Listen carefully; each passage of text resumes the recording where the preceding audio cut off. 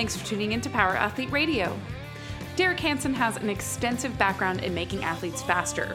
A pupil of the infamous sprinting coach Charlie Francis, Hansen has followed suit by working with some of the highest performers in the world of sport.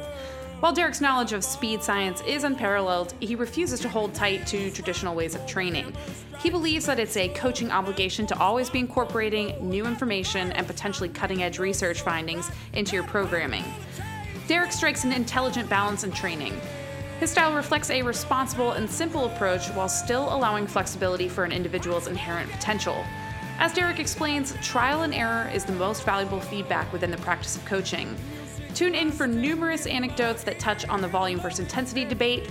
As we know, more isn't necessarily better, it's just more. This is episode 212.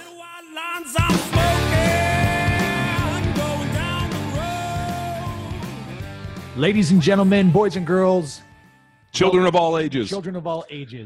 This is Luke with Power Athlete. We have Tex. Say hi, Tex. Howdy. And we have Mr. Whisper, silent but deadly, John Welborn. If the pre-show is any indicator of what the hell you're going to get, it's going to be an earful of John. Do you not feel like talking today again, John? No, I didn't feel like talking on the drive over. Here we but go. I was also up at 5 a.m. and I think I'm on like my 7th double shot of espresso. There we go. As you guys know, my little boy's teething, and so he's sleeping in about 3-hour intervals. I don't think they know, but we definitely know. I've So- seen that kid drooling. Oh, it's terrible. Being a Like nightmare. I keep changing his shirt. He's drooling everywhere. But I was up at 5, and I've been drinking coffee ever since in anticipation of this podcast. So there you go, listeners. John Welborn will not be talking I might on sleep this on- very I special might pass episode of the premier podcast in strength and conditioning. Conditioning. Let's just jump right into it. We had a great pre-show chat. Well, we got Derek Hansen on the line. I'm going to give like 4 bullet points, Derek, and then you're going to hand it off and tell everybody what the hell that means, right? So you're founder and primary contributor, strengthpowerspeed.com. I have a feeling people, if you want to learn a little more after your mind is blown after this, that's a good place to start. But, man, you've worked with Olympic athletes, national athletes up in Canada. You're involved with the NCAA. Tex crossed paths with you at the Play Summit. And I think what was music to our ears is you have very similar mentors and kind of guiding thought process to empowering individuals with speed that we do. So it's like, 2 peas in a pod, and we're excited to get here and just chit chat about a lot of the jiggy stuff that you delivered at the Play Summit and beyond. Yeah, and that opportunity to kind of have that conversation with your great list of mentors, and now our opportunity to kind of, instead of just reading their material, have that conversation with you and really learn from your experiences. The source of the knowledge. So, Derek, let these people know what's up if they've never heard of you. Well, you guys, Joe Rogan has nothing on you guys. He's a hack. Which one's that? Is that the cooking one? No, I thought that was the space one. Oh, the space. Yeah. Joe DeGrasse Tyson. Yeah. That's, Derek, go ahead, man. Yeah, thanks for having me on, guys. I've obviously done some research on what you guys are doing, and I'm pretty happy to be involved in discussing the details of how we approach things. So I think for me, I was very fortunate to have some people guide me. And I think the important thing for some of the listeners too is you got to go out and you got to find stuff. You can't just have it served up to you or hope it just, drops in your lap. And obviously the internet is a great place to start, but that's just a starting point. You have to go visit and hang with people and watch what they do, because you'll find out very quickly that people will say one thing, but whether or not they do it is entirely different. And that's pretty important, particularly in this day and age. So a lot of the stuff that I learned was kind of pre-internet, and you'd go and you'd visit people and you'd talk to them and you would look at them in their eye and stuff like that. And so that has been a big part of my development. And all I'm trying to do is just pass on that stuff that I learned, the simple stuff, as Al Vermeil always says, like simple application, complex explanation. And I had a chance to present with those guys a couple of weeks ago, Al Vermeil, Don Chu, Al Miller, Johnny Parker, Rob Panarello. And I was just kind of sitting back going, yeah, I'm glad you invited me. But everything was pretty simple. A couple of presenters didn't even have PowerPoint slides, which I think blew people away. Like, well, what do you mean you don't have a presentation? Because we're so dialed into technology and everything right now. So it's just refreshing to to fall back on those types of people who spent whatever 25, 30 years working in the trenches and just pulling out stories that support everything we're talking about here today. So for me, I had a track and field background as an athlete, collegiate athlete, national athlete, and then I just gravitated into coaching almost accidentally during my grad degree. Started coaching, and it was never an outcome that I was looking for. But I don't know, you just, as you guys know, once you start coaching, it's just kind of organic and it just kind of builds on itself. And so from track and field, started working with other athletes, and everything does fall back to this idea that I should be able to measure my improvement. And if I work with an athlete on strength, power, speed, whatever, I should see a measurable improvement on the other end that could be applicable in an individual sport setting or a team sport setting. And I think a lot of the time that gets lost. Like, are we actually improving? Like, hey, we're having a good time here, and you're pretty cool, and he's pretty cool, and hey, we got a great little posse here. But are people improving? And I think people miss that. And maybe to some degree, people are afraid of it. And it's interesting. Our sort of pre-talk discussion about electrical muscle stimulation, and John talking about how he found it was useful, and I'm saying, yeah, like I found it was useful too. And it's still very difficult to convince people to look at that technology, which has been around for decades. 70 years. It's not new. I mean, there were guys in the 1700s, like, stimulating frogs and stuff. So if you go back and you look at, how much work has been done, it's apparent that it works. Now, how come we aren't using it more? And then how come we're not sprinting more? All these obvious things. These are all, as I'm sitting here laughing, thinking about your, comment about the internet. We've said the exact same thing for years that, I can think of numerous people that I've talked to that have told me, hey, this is what we're doing. And then you show up and that's not at all what they were doing. And unfortunately on, page 37 of some forums with the guy with 7,000 posts, when you're secret squirreling at 11 o'clock at night looking for the secret of life, it's rarely there. And it's, you have to go out and, like you said, visit people. The EMS stuff is, to me, it almost feels sometimes like I'm taking crazy pills, because if you're in your training cycle and you use the device and everything else is progressing at a normal rate, then all of a sudden you see something that dramatically changes. I mean, that's what we've seen for years with EMS. I mean, and obviously the more new somebody is to it, the greater the effect. And I think where things got really jiggy and we start trying to figure out is how to work it with people that are more veterans and have more exposure to it.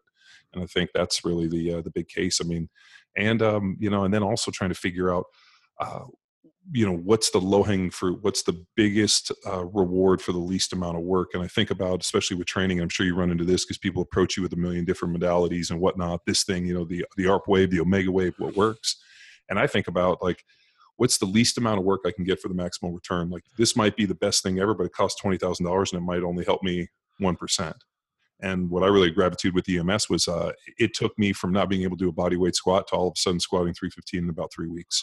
And then all of a sudden going back and starting 16 games after I injured my knee my second or my rookie year. So in the NFL. So I'm a huge believer, and I'm just always excited to connect with people that understand it better than I do.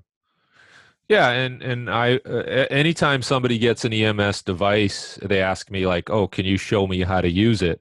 Do you have a manual that tells me how to use it?" And I'm like, "Guess what? The best way to learn is trial and error for the most part."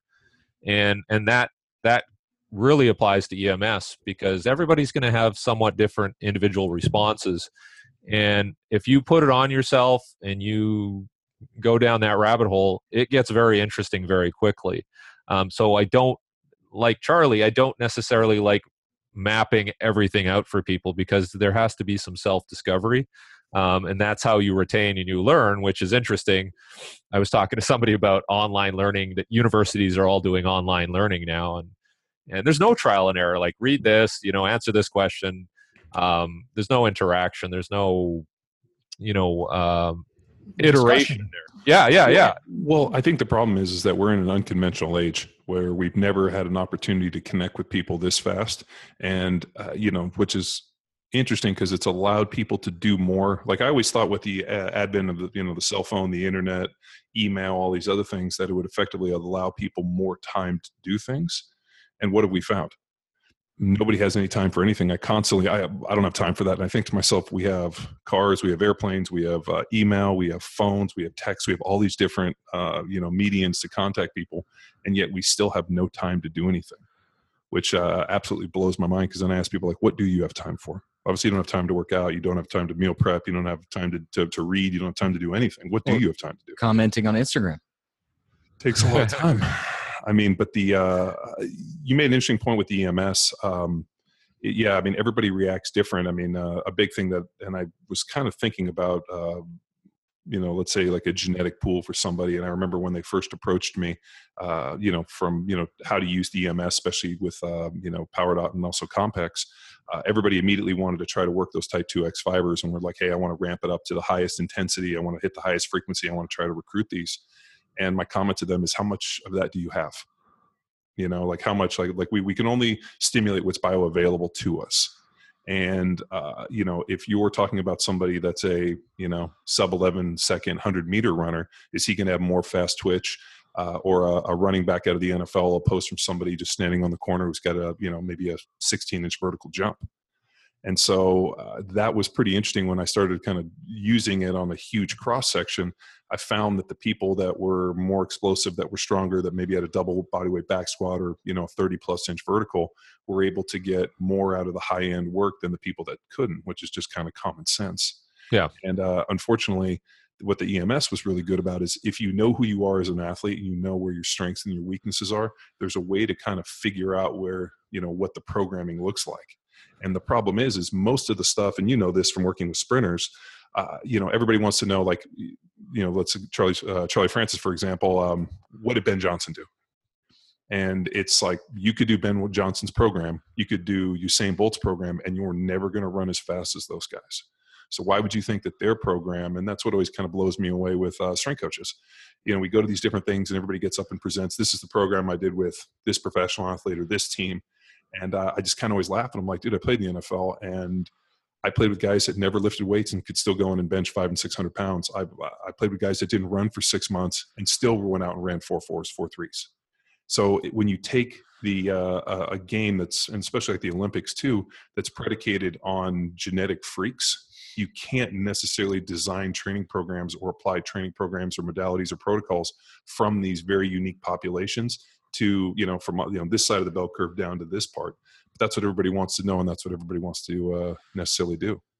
Yeah, and I'm writing this article right now. I'll probably write it. It'll write it for the next 6 months, but it's basically, don't take credit for natural selection, and the NFL should be the NSL, right? The Natural Selection League, because everybody's taking credit for, this talent that's just risen to the top automatically because of just, that's how it works, unfortunately. And yes, you can manipulate things a little bit and help people on the rehab side and the recovery side. But like you said, for the most part, we walk into an NFL training facility, nobody's doing like fabulous looking snatches or cleans or, anything amazing in the weight room. If it is, the guy's a practice player or, he doesn't play that much. And so that's where he's spending his energy. So once you've seen that, then it kind of puts things into perspective and you get a better idea of what you can control, or where you try to get value, I guess, or, the biggest bang for your buck. And it's not going to be teaching somebody complex weightlifting exercises. So I think that's the training program I came out of. I, started powerlifting in high school with a guy named George Zangus, and then went on to Berkeley. And then I had a strength coach named Todd Rice, who was a big Olympic lifting guy and also a big speed guy. And then, so I learned all that stuff. So when I went to go play for the Eagles, we went to a high intensity training program, which was basically all machine based. And then they finally, went into a kind of a little more mixed deal. But I remember walking in and all of the equipment that I'd been used to in a straight up, front squat, snatch, clean, and jerk Olympic lifting program with no machines. And then I walk into the Eagles, which is nothing but machines, high intensity, one set to failure type stuff. And I got stronger. And I remember, and people ask me, well, how did that happen? I'm like, I don't know. But every time I've walked into the weight room when I wasn't injured, I actually got stronger. And it happened like that for years. I mean, I squatted 600 before I was 20. I benched 500 before I was 22. And I was always physically strong. And I had the ability to use that strength on the field, which was also confusing because I played with guys that were as strong as me that couldn't break a chopstick on the field. So it was there was just a lot of interesting questions that I would see where I watched guys that were real strong in the weight room that couldn't play. I watched guys that weren't strong in the weight room that would just kill people on the field. And then I watched for a certain blend of people that were strong in the weight room and had the ability to use it on the field.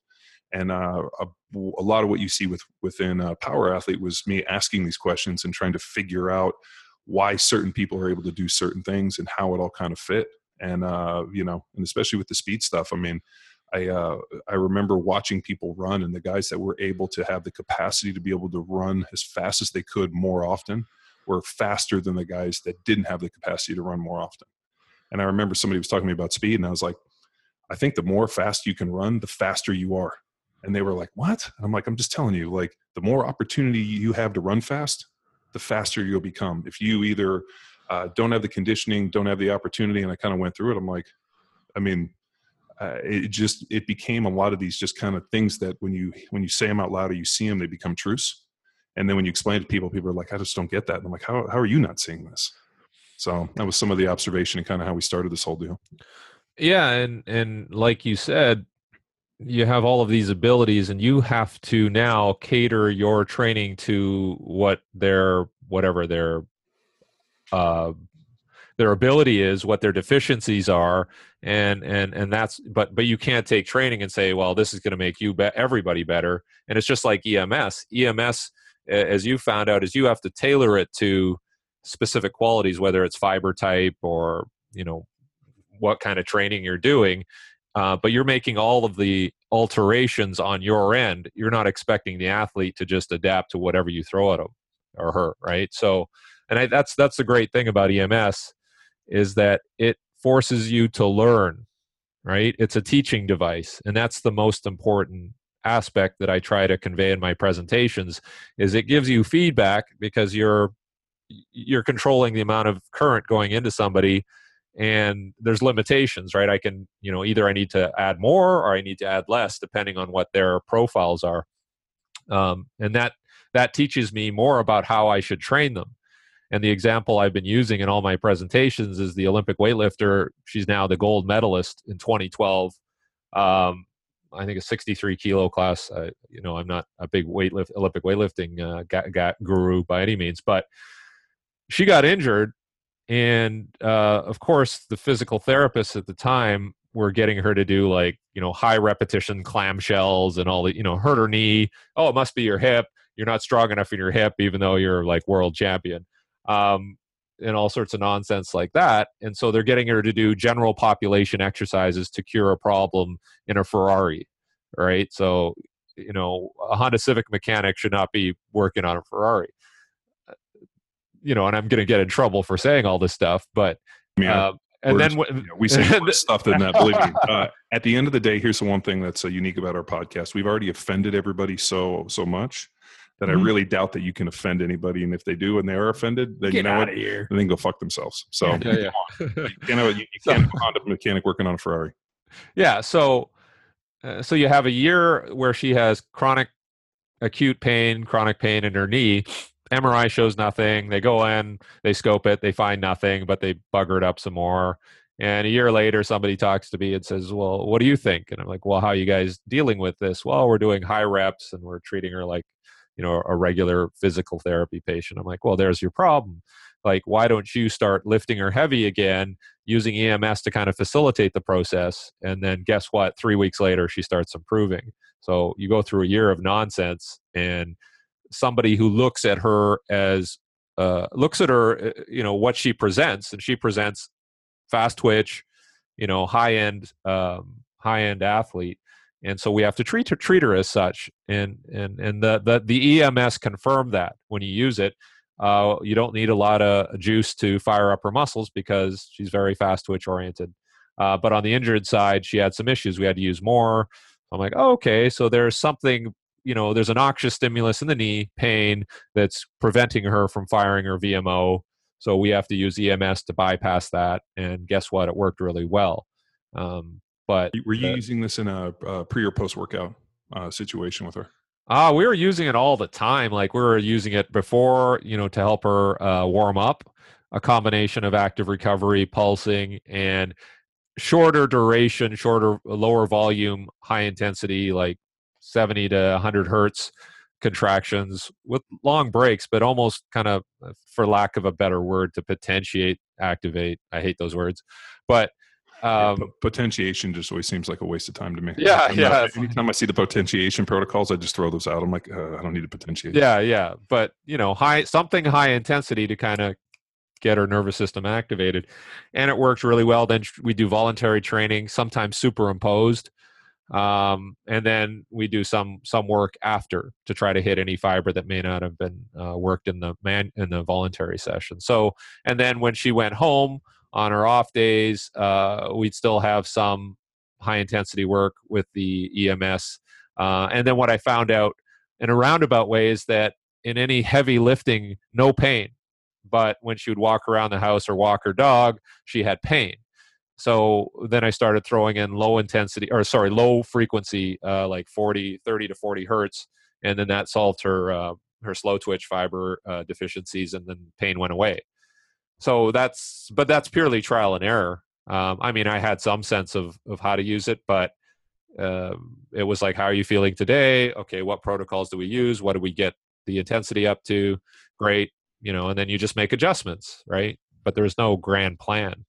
So wait, is it possible that there's someone listening that doesn't know what the fuck EMS is, that maybe it's worth just giving them the 2 minute? Yeah, the EMS is electric muscle stimulation. And what they are is they're a series of pads that are hooked up to a unit.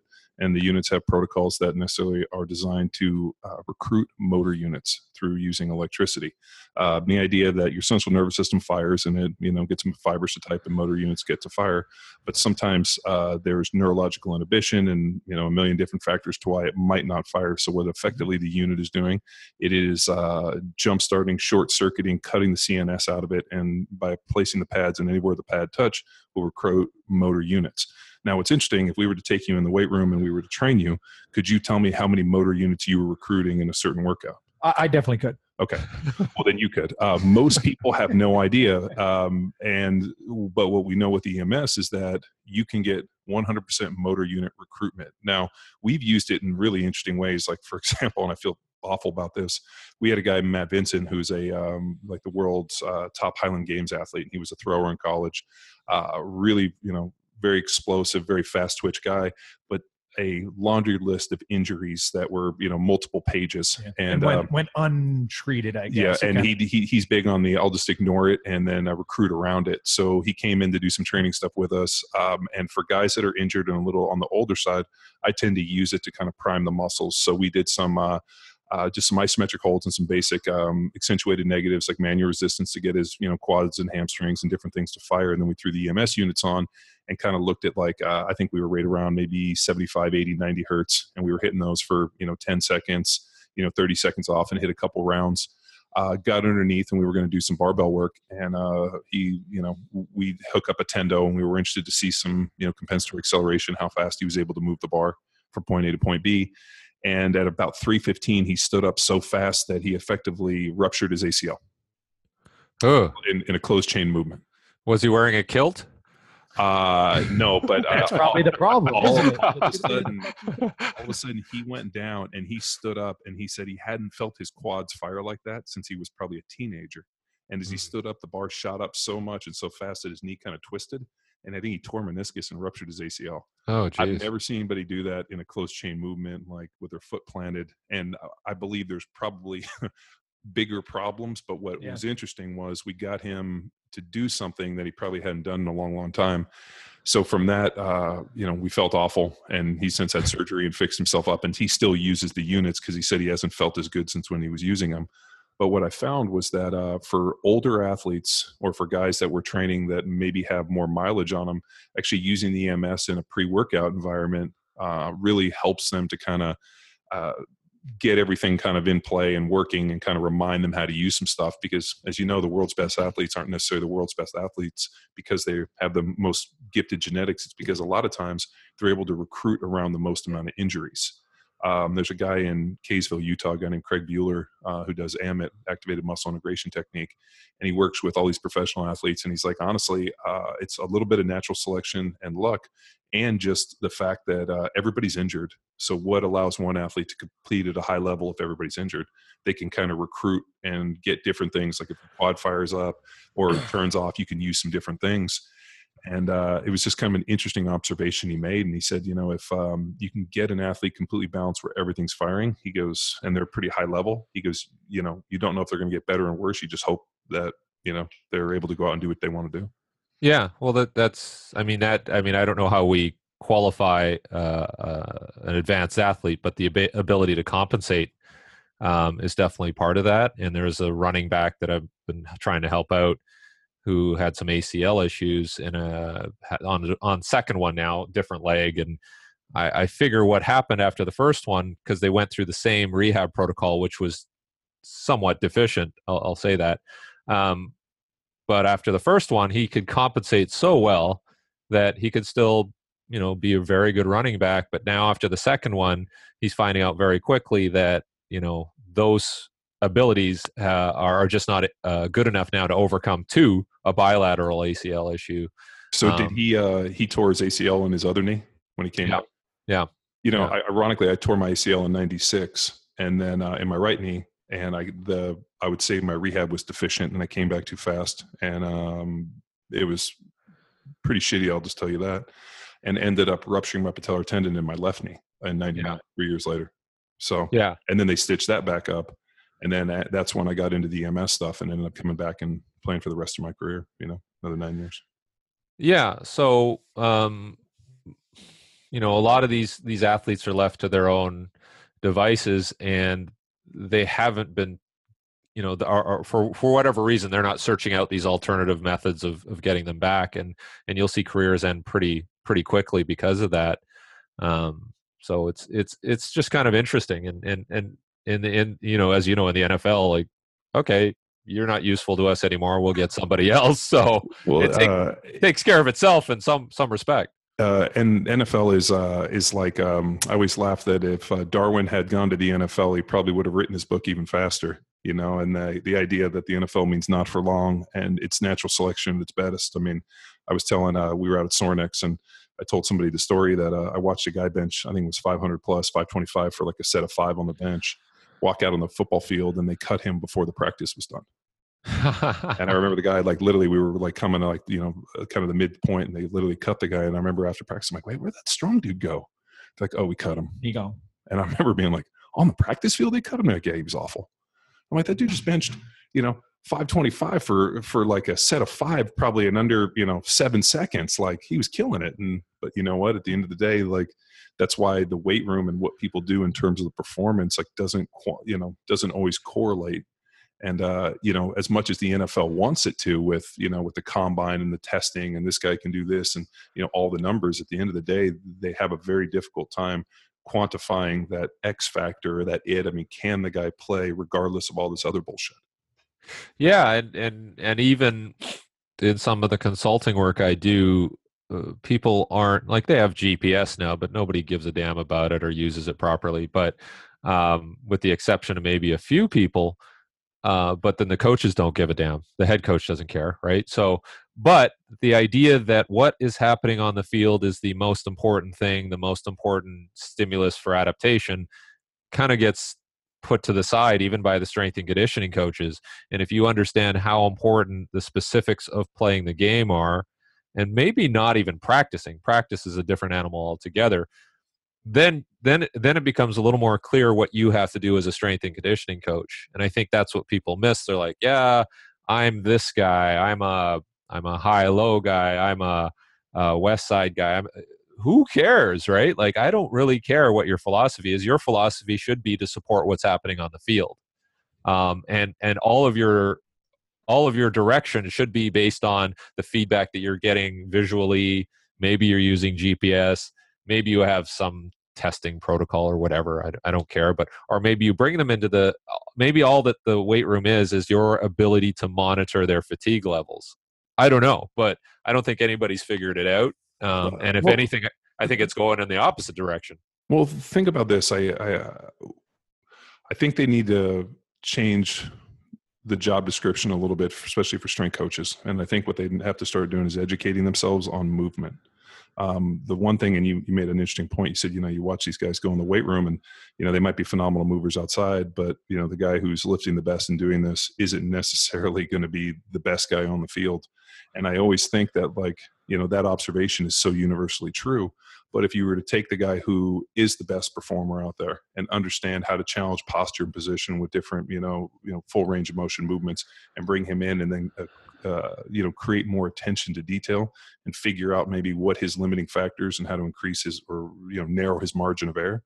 I think for those specific people, then all of a sudden you're able to go here, but you bring a guy in who, looks great in the weight room, big, strong dude, and all of a sudden he goes out on the field and he can't play dead. That was a weird one for me. And I remember thinking why? And a big thing was guys were stiff. In the NFL, that is the biggest insult. If that guy, you're stiff or that guy's a stiff, that might as well mean he's probably sitting on the bus going home. So, working on, guys, and they always want to stretch guys and work on flexibility. And I'm like, dude, it's not passive range of motion. It's active range of motion. Can these guys, hold these positions? Can they bend their knees? Are they not waist benders? Can they do this under load? How do you teach that? And then how do you teach them to maintain that position while they move in space? And how do you teach them, not only how to understand distance and how far things are, and it just the whole body awareness thing. And for me, as a young kid, I was big into martial arts and fighting and boxing especially. And that ability to cut a guy off and how to judge distances was something I learned at a young age and allowed me to play for, and do my job for as long as I did in the NFL. And I remember people asking me oh, did you play football? I'm like, I thought it was stupid. I didn't understand a thing about football. I just knew how to judge distance based on fighting. And that was more valuable to me with how to cut a guy off in the ring, especially as offensive lineman, playing 2/3 out, than any football drill you could ever teach me. And, and then being able to understand, why is it that certain people win and lose on plays? That was another one I've talked to these guys about. I ruptured my patellar tendon, so I sat a whole year on IR after I came in and started as a rookie. And I just watched film and figured out why did this guy win? Why did this guy lose? And the guy that was able to, do it well longer and be able to impose his will and not look shitty ended up winning. And if you were able to have a guy come against you and force him into a bad position, a lot of times he lost.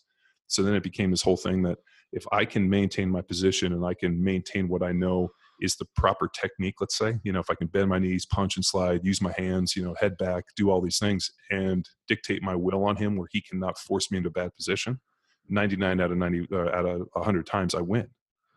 And I remember kind of taking that systematic approach. I'm like, all right, if it's perfection, then it's perfection. And I think for strength coaches, if they got away from so much of the numbers, because I could care less. I never had anybody ask me what my 40 time was. I never had anybody say before the game, so what did you bench today on Friday?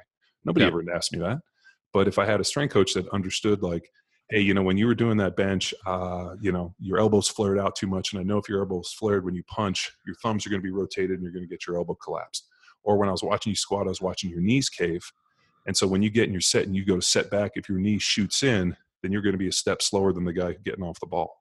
And I always remember asking these questions. And I'm like, the guy on the field is doing the same shit that he's doing in the weight room. His knees collapse, so he's slow off the ball. He's weak in his hips, so he can't sit in this position. All these things. I'm like, why not see what's happening out here and then fix these deficiencies in the weight room? Make the connection. And for me, it was, I didn't need anybody to teach me this. And I remember having these conversations, and I remember my strength coaches being like, dude, you're getting too deep with this shit. And I'm like, yeah, but this is my fucking job. This is what I get paid fucking lots of money for. Shouldn't I go deep on this?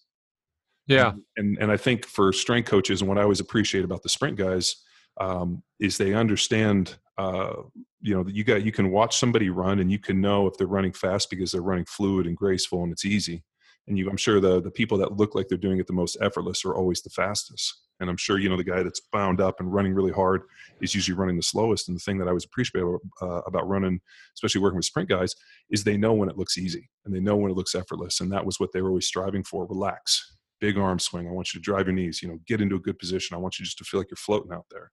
And I think in football, they don't necessarily do that. And I always thought that if we could give the strength coaches a better understanding of grace and movement, and I think that would help them tremendously in terms of developing the players on the field. I agree. I think they're too far removed from what happens in the game or on the field in practice. So you have people like James Smith saying, well, we should abandon strength and conditioning, and all the coaches should know how to condition their athletes properly or prepare them. And I'm like, well, okay, that's a little naive to think that's going to happen. But I think you can take a strength coach or whatever you want to call them, physical preparation coach, and you can get them more involved in what happens in practice and how practice is organized and how long each period is, because fatigue is the biggest issue with a lot of these injuries and the stiffness that you talk about too. So if you try to drive too much work into their systems, guess what? Their bodies aren't going to allow that to happen. So do you need a quality control person helping to dictate how practice is carried out? I think you do. Is that going to happen? I don't know. But that's where I see most of the problems. Like you said, if somebody has a movement deficiency on the field in practice, as a strength coach, you can go back and you can try to recruit better and get your alignment down in the way. But if you put them back on the field and the problem still occurs, then somebody has to address that on the field now. And it may be workload related, as you know. I mean, if you do 2-a-days on consecutive days, there's going to be problems. And the people who can't compensate as well are going to be the guys that fall the first. So if we want to get away from natural selection and have more control over these things, we have to really look at what's happening on the field, I think. But, is that going to happen? No. So, Derek, as a consultant, I mean, do you work with teams on this integration? Either at collegiate level or professional level, or maybe even, I don't know, if you're in high school or amateur level? It's very difficult because just the hierarchy of how things work is the strength coach is at the bottom unless he has a very good relationship with the person at the top.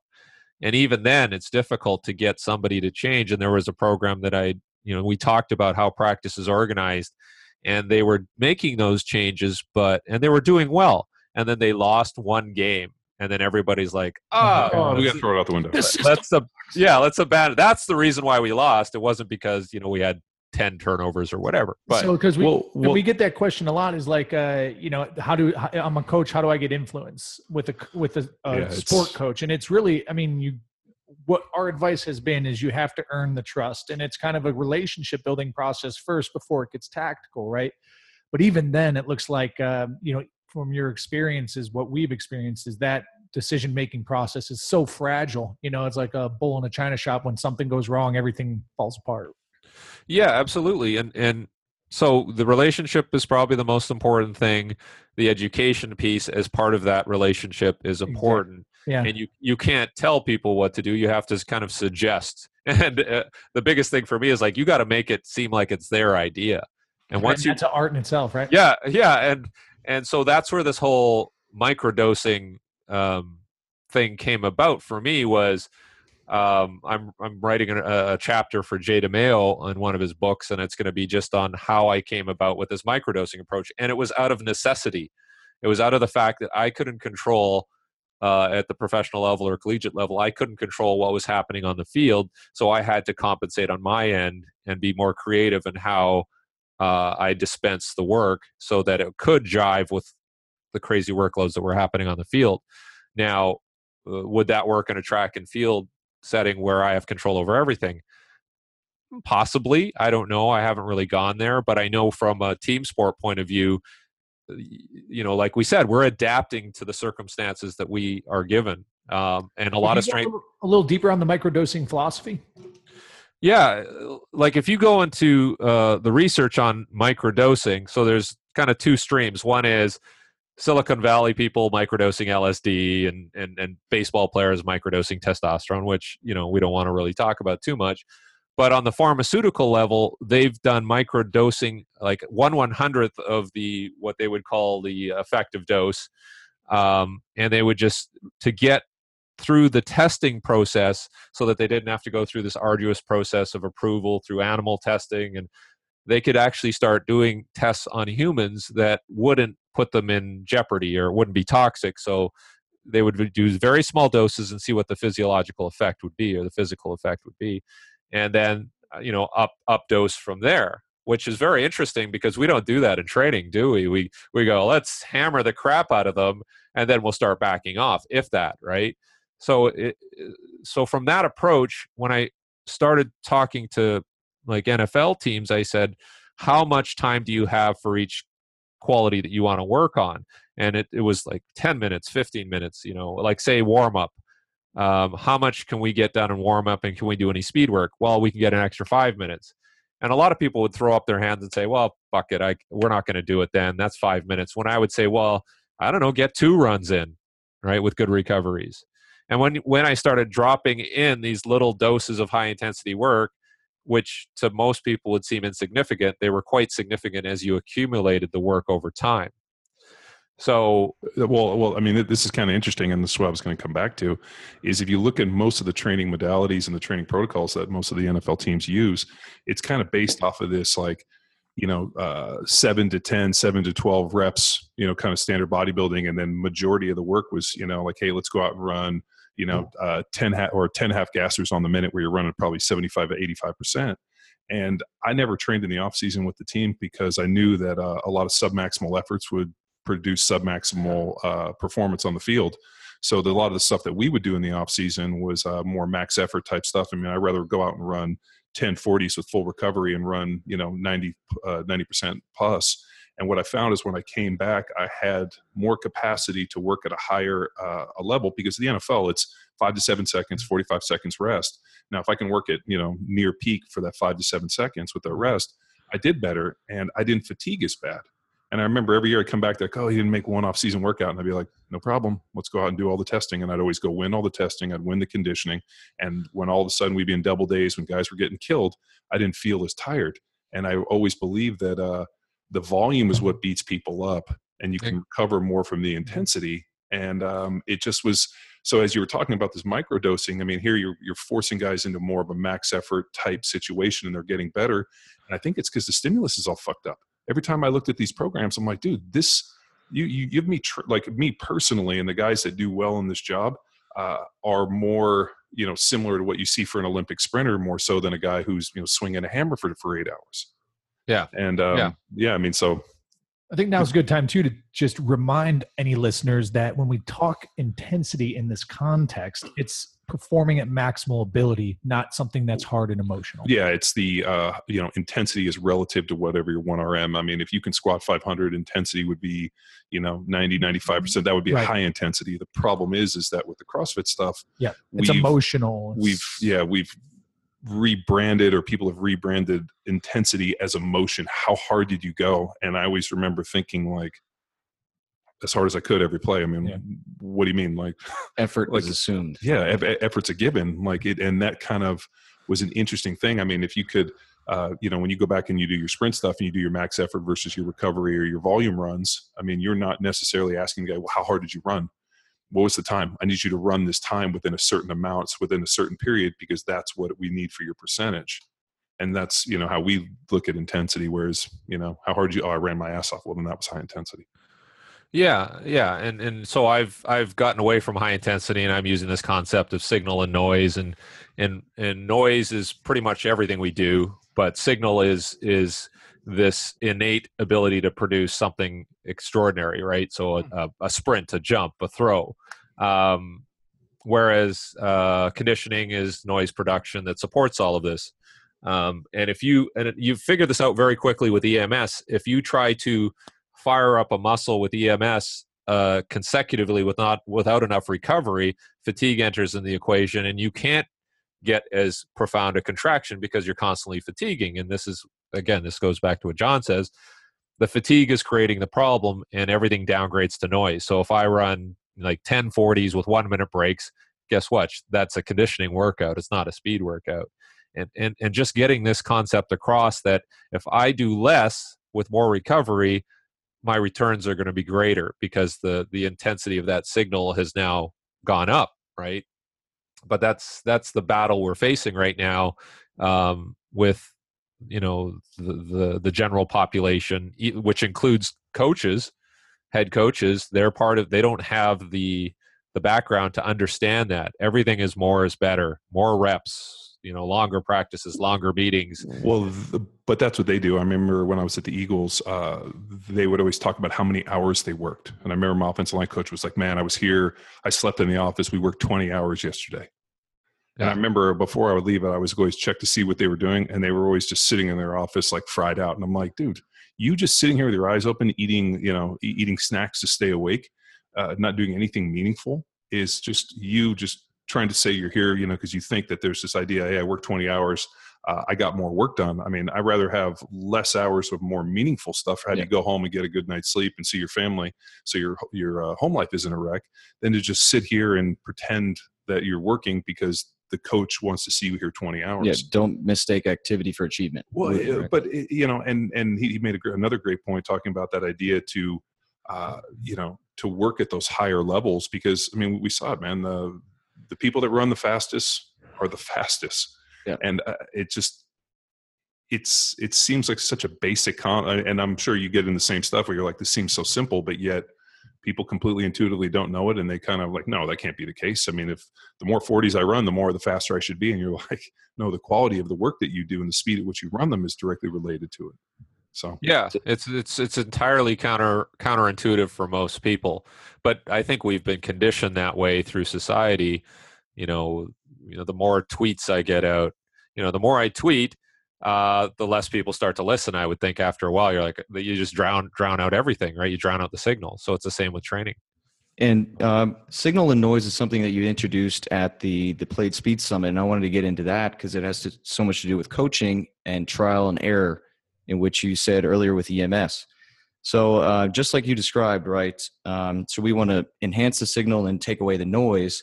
And you talked about some of your trial and error with this concept at the speed clinic. Could you kind of explain a little bit of how you shifted from eliminating all noise and going all signal to kind of finding a balance between both? Yeah, and I think it was like Nate Silver who talks about we have to get better prediction abilities by eliminating all the bad data and all the noise. And okay, in that scenario, it makes more sense when you're looking at statistics or trying to predict whether or not Donald Trump's going to win the presidency. But as far as sports and physiology is concerned, we all need a certain amount of neural noise in our system to be functioning at an optimal level. And so how do we divide up our work? And if you get into that high-low concept where you're doing all this tempo work and low-intensity work, and a lot of people will classify it as recovery, like this is recovery work, or I would say no, it's very foundational, and not foundational in terms of like I'm going to build a base and I'm going to be really kind of trying to get this GPP base of all this work. No, it's different. It's foundational in terms of my engine is idling at a very high rate so that my readiness is better. And it's a very difficult concept to drive home to people because it's counterintuitive. So if I do nothing, it's usually worse, right? If somebody is dealing with depression and they just go and sleep all day, that just drives the depression deeper, where you need some level of activation upon which they can kind of develop, self-sufficiency and start thinking for themselves again and having positive thoughts. I think it's the same with training, where you have to identify a positive level of noise that allows you to reach maximum efficiency. And then from that foundation, now you have these opportunities to, develop signal, whether it's, sprinting, like I said, throwing, plyometrics, and even lifting. And lifting is difficult because I think it straddles that line between signal and noise. Lifting is, and the reason why is I see less transfer with lifting to most other activities, right? So then for me, that means it's foundational. Whereas Olympic lifting, maybe it's more signal, but then because it's so different than the activities I described, sprinting, throwing, jumping, maybe it now interferes with my signal production, right? And that's what I found with sprinters. When they became very competent at Olympic lifting, I saw they were plateauing in their sprinting. So then I had to get away from it and do more what I would call basic lifts, squatting, deadlifting, pressing, whatever. And I think people have found that out. Yeah, we make a joke because I remember Charlie had a great quote about why he had his sprinters bench press. And whenever people are like, oh, bench pressing is worthless, it's not functional, people don't use it, I always just throw up Charlie's quote about it. And I can't remember off the top of my head what it was, but it was basically like, yeah. But long story. Well, general, like Derek was talking about. So yeah, it's a general stimulus that doesn't tax somebody too much in the peripheral way that they need to perform. So a bench press was very good for him because, they need the legs to be fresh, but I needed something to keep my readiness level up without creating, a negative it's what you're talking about, effect. Like the develop. I mean, because I always looked at everything that's done within the confines of the gym as GPP training, and I always love where people are like, oh, we're doing sport specific training in the weight room. And I'm like, no, like that. And I was like, dude, if it's done within the confines, like if I'm playing football, whatever's done within the confines of the gym is GPP work. Now, when I'm on the field, and even if I'm out there doing skills and drills and working, punch slide, that's still GPP work. It is. The way I'm developing SPP is in relationship to another person, where I'm forcing myself to work at a higher level with more, technically, or I guess you could say like, technical accuracy, I think was the term I've used. Where there's competition and it's more reminiscent of what I'm going to do when, the game unis are on and things are live. And, that's been another big thing that we've worked to really dispel is like, just because, you're doing punch drills in the weight room or you have a football, that's not, sport specific training. And, whenever I think about whether it be plyo, lifting, I mean, all these other movements, at the end of the day, this is all base level general physical preparedness to try to peak you up. And the problem is and the irony of this is with the CrossFit stuff especially, I mean, now you have the sport of GPP, which has people competing, it's just, I'm like, it doesn't make any sense. Yeah, it blurs the line even more when you're trying to work with athletes or coaches who don't have the vision. They can't delineate, right? And we find that, Tex and I personally, because we've traveled around to many gyms and tried to work with some, I don't know, call them athletes, high-level CrossFit athletes, right? But it's just a non-traditional, you said this earlier, right, John, non-traditional world. Like it's a non-traditional sport with non-traditional training practices, and to delineate things like GPP versus readiness, or, in your terminology, Derek, the signal and noise, they can't, even some of the best can't delineate that. So that's how careers in this sport, I think, why they're short.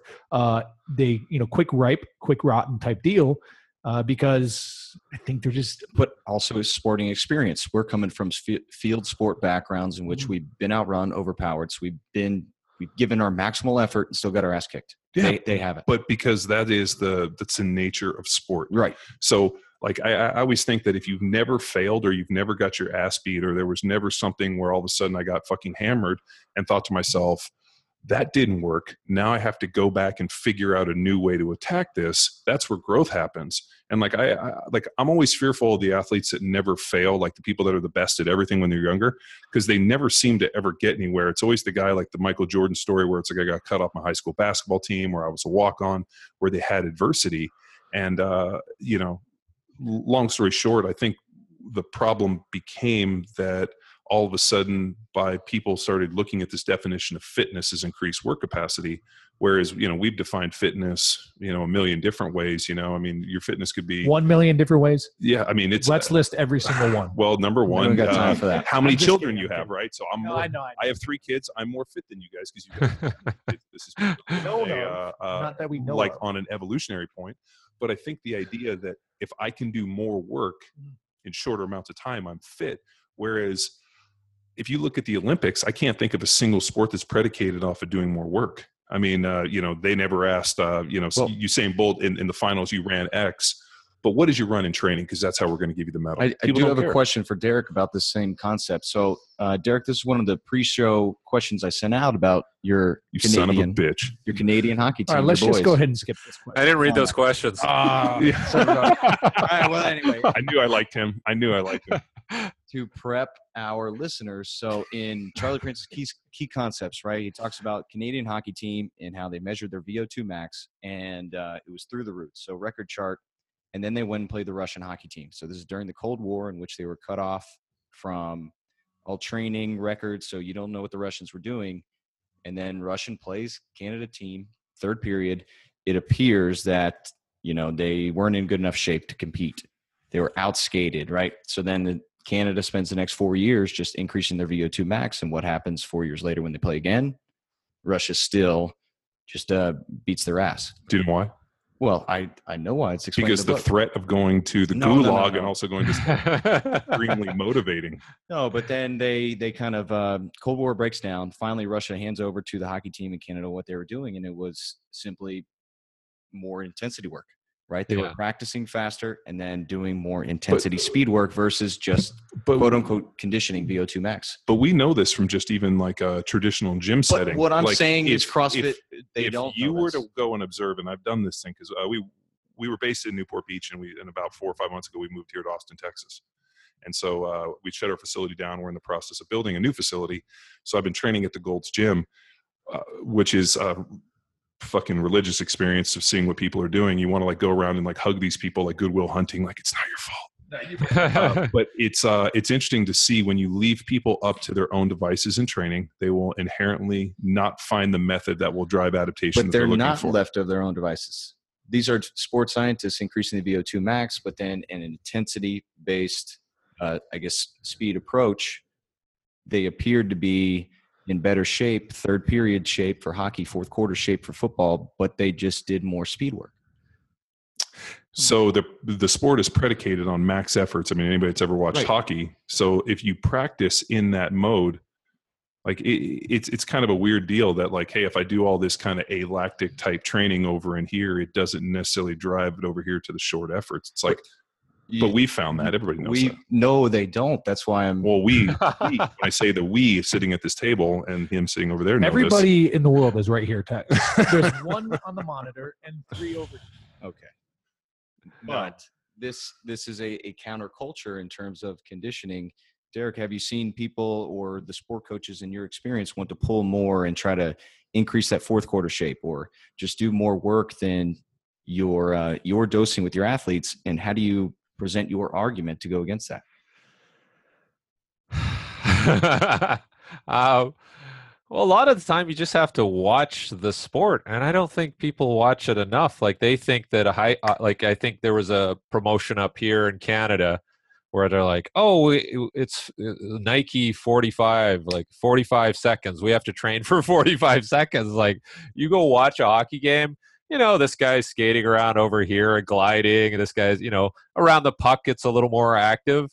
But it's, they down regulate because they know they got to play 82 games plus playoffs. And so nobody's doing anything that resembles, running a marathon or running a 400-meter sprint. It's very intermittent, and it's based on, if you are in soccer or hockey or football, if you're overrunning, you're putting yourself out of position, especially at the higher levels. So, a friend of mine works for the top player in the MLS, and he walks most of the game.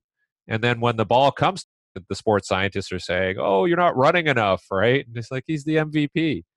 So, I think, if you let the sports scientists drive how you should train people, all of their background is based on these parameters like VO2 max and Wingate tests and all that. And why don't you just watch the sport first and foremost and see who's succeeding? And then Charlie had this great example of when he went down to Australia of the MVP for rugby was this guy who was very explosive, and he'd just do amazing things on the field, but he'd always fail the conditioning test, which is a 12-minute run or something. And so they're punishing the guy because he keeps failing this test, yet he is the MVP for the league, and nobody's looking at him and going, why don't we base our training around what makes him the best in the league? They're just forcing their, philosophies or their backgrounds on the league rather than, reverse engineering it, right? So that's the problem, is that people are not watching the game. I think, and not talking to the athletes who are the best athletes, and most of the best athletes are going to be guys that aren't work capacity mules, right? So I don't know. I was fortunate to work with a team for the Aussie Rules football down in Australia to help them with their programming. And I remember their strength coach hits me up and he sends me all this data. I mean, it was like each player's running anywhere between 5 to 15 kilometers a game. This is what they run in practice. And he sends me the training program, and it's all like, 3 to 5 sets, 8 to 15 reps. And it was all like this kind of, bodybuilder-esque stuff. And then they go run, they do all these long runs in training, nothing less than 800 meters. Their injury rate's like 40%. And so he's like, we're trying to get the injury rate down. We're trying to figure it out. So I sent him back a program that was like single, double, and triple, no more than 15 reps on a single, basic movement. Every movement was followed by some form of dynamic jumping, whether it be broad jump, box jump, unilateral, single leg, for no more than 1 to 3 reps. And I kind of sent this program over and just a little assistance work. And then in the training, they would just do nothing but speed work. And it was everything, I think, like max was like 80 yards. It was like, 10, 20, and it kind of cycled through. And he sends me back. He's like, I'm going to get fired if I present this. I'm like, just give it a shot. So he goes in and made a case. And the coach was like, our injury rate's so high, let's see if we can change it. And my comment was like, why do you have to do this volume in the weight room in the training if you're doing this volume on the field? And all of a sudden, within a year, their injury rate was down to like 8%. And they ended up winning everything. And like next thing you know, they want him to go present this stuff. And he goes and presents it and gets torched by like, all the other, this is, unbelievable. It was a fluke. There was no way this would ever work. And he calls me up and he's like, dude, these guys hated it. I'm like, well, of course, because it's going against what they know. And I'm like, and these guys are so far behind the curve, they don't understand it. They just think that, whatever, like, we have to try to mimic whatever's done on the field. And I'm like, we don't have to do that. They're doing that on the field. Why do I have to take that in the weight room and try to force these guys to do what they're doing on the field, especially for a guy that's running 5 to 15 kilometers a game and even in practice? I'm like, this is miles. I'm like overuse injuries. I'm like, and every one of their injuries was like hamstring, shin splints, hip, shoulder. It was all this overuse, over movement. And I'm like, dude, let's drop the volume, up the intensity, and let them get the volume when they get paid. And instantly it changed. And,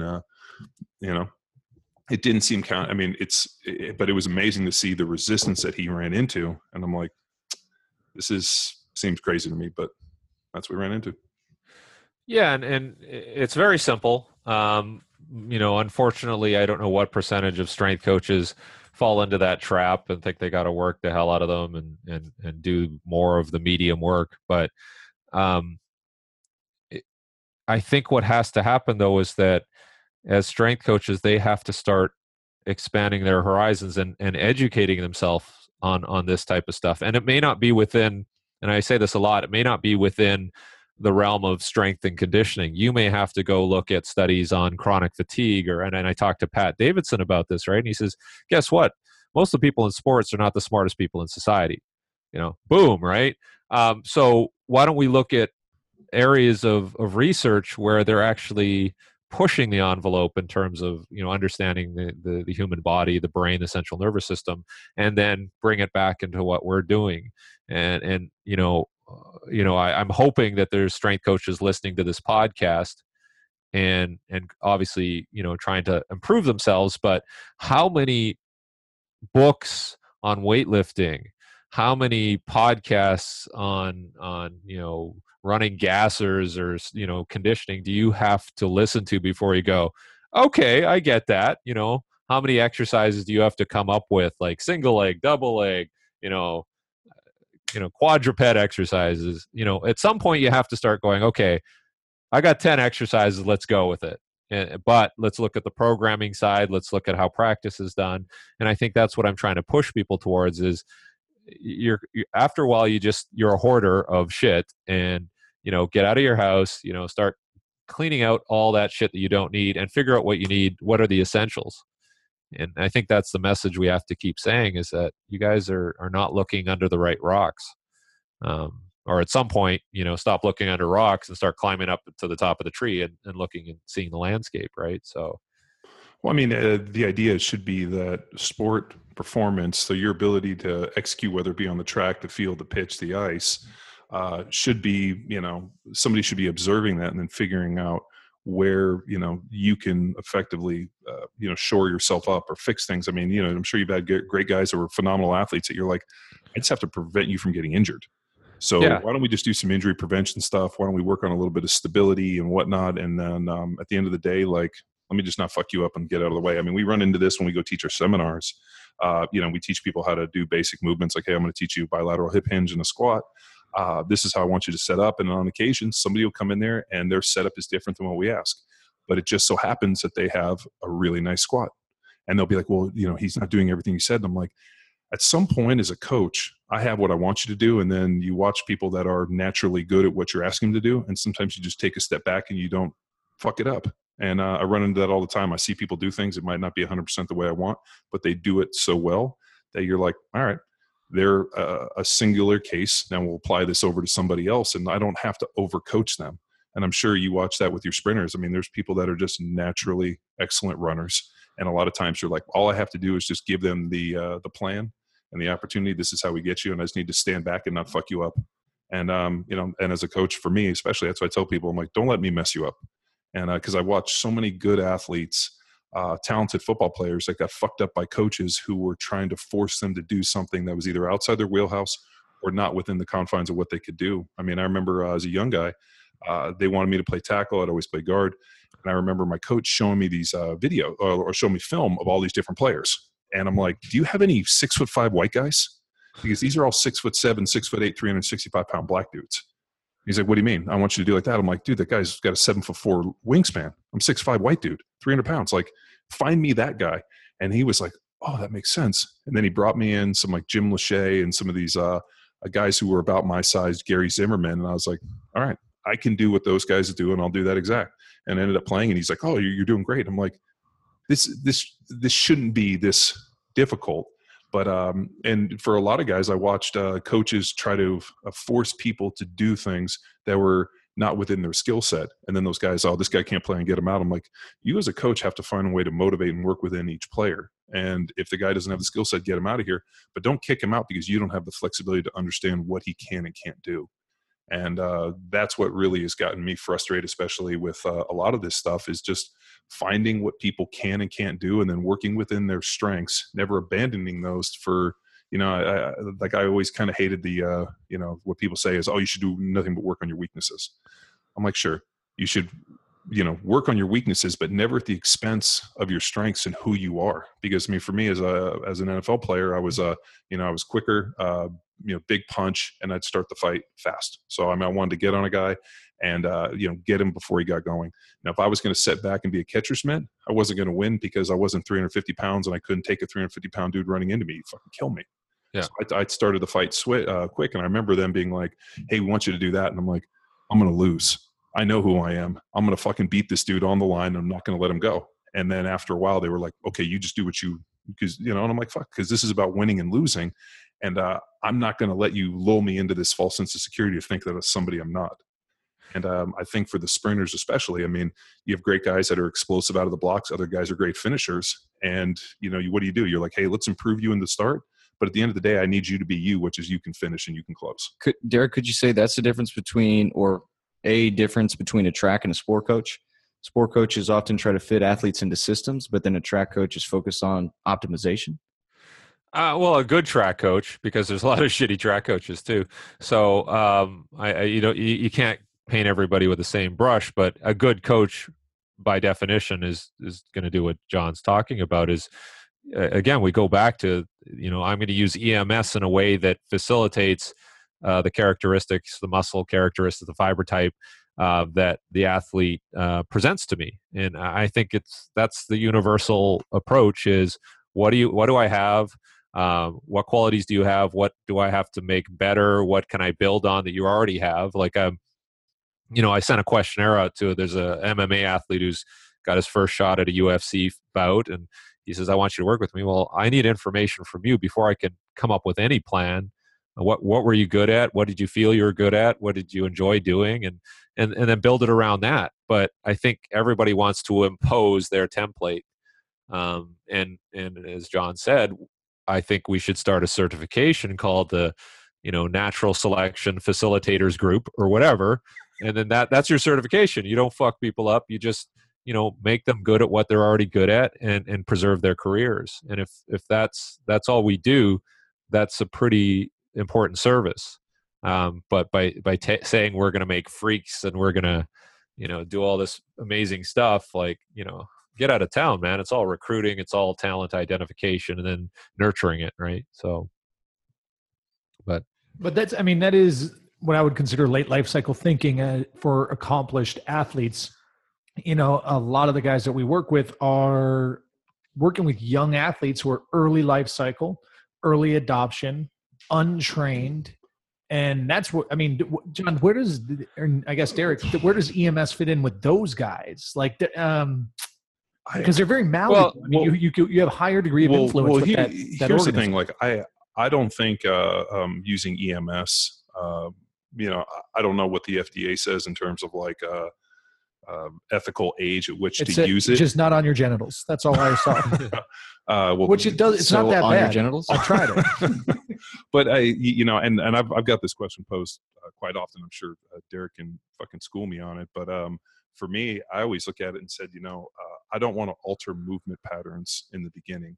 So if I can bring an athlete in and teach them basic, primal movement patterns, squat, step, lunge, whatever it is, I want to teach those movements, and I don't necessarily want to add other stimulus until they start showing me a little proficiency. Like, for example, I had a guy hit me up I want to get my son into lifting weights. Should I have him do the EMS before he lifts weights? And I'm like, why don't we just slow the fuck down? Why don't you just teach him basic compound movements? I want him to, vertical press, bench, squat, deadlift, pull a bar off the ground, and just teach him a little bit of jumping and just let him kind of understand his physical, his body awareness. Yeah, coordinate. Yeah, coordinate himself, inter and intermuscular coordination and whatnot before we start doing things like short surfing and set your nervous system to get motor units to fire. So I don't know what that question is. It very well might be that if you were to add EMS to an untrained athlete that was learning these things, you might learn them faster. But I'm also a big believer that, at some point you plant something and you let nature let it grow a little bit. And if it starts to struggle, then you add things. I'm not the big one that's like, hey, let's put something in the ground and stuff it with a bunch of fertilizer just to see if we can help it from day one. I'm like, let's put something in. Let's make sure it's planted right. Let's add water, sunlight, whatnot. And as it starts to grow, then you kind of nurture it a little bit. And I think we have this idea. It's kind of like, and I'm sure we run into this too, what supplements should my kid be taking? And I'm like, what does the food look like? Why don't we start talking about diet and sleep and recovery and all these other things before you start asking me what micronutrients you want to dose with the kid when we don't even know what the macronutrients are. So that's my stance. Derek, hey man, thanks for your time. Yeah. And ladies and gentlemen, if you want more, you know where to go, strengthpowerspeed.com. Derek, anywhere else that you want to point any of our listeners? That's pretty good. I'm trying to work on more of a service-based site that's, training programs, mentorship. It's sprintcoach.com. I've been sitting on that domain for 10 years. You son of a bitch. What a great fucking URL. But I just trying to make myself accessible and see what comes about. I have no grand plan here. I just figure. Any more speaking engagements? I think I'm going down to New York, and some of the guys from IFAST, Bill Robertson and Mike Robertson and Bill Hartman, are doing just a little retreat in the Hamptons. So I'm going to do some coaching there, and everybody's going to collaborate. So that's kind of cool. That's in late July, but nothing really lined up. A couple of book projects.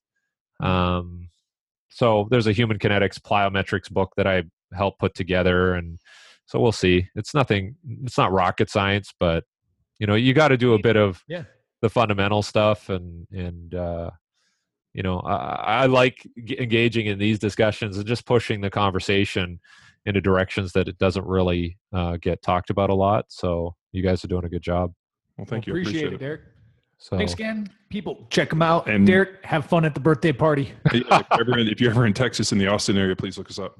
Yeah, definitely. I hear Austin's awesome. So I'll get down there, and we can do a live conversation or something like that. I'd love to. I mean, we do this thing called Talk to Me Johnny Live, which is my blog's Talk to Me Johnny, and we tend to do a round table, like a live discussion, and it's been really good. We've done, a bunch of them with, my buddy who's a, former SEAL team guy, and just different people. So, I mean, it'd be great to connect on that. And also, we have our education module that we're doing, and we're actually, reaching out to people like yourself and other high-level thinkers to record some stuff for us. It's just kind of little bits of education pieces. And I think what you're doing in terms of not only EMS, but the idea to, that kind of max effort and sprint, and like, it's just, people need to be exposed to it, and often and as much as I beat this war drum, it's amazing how many times I've referenced Charlie, and people have never read his work. They don't really know. All they know was that he was, Ben Johnson's speed coach who tested positive for drugs.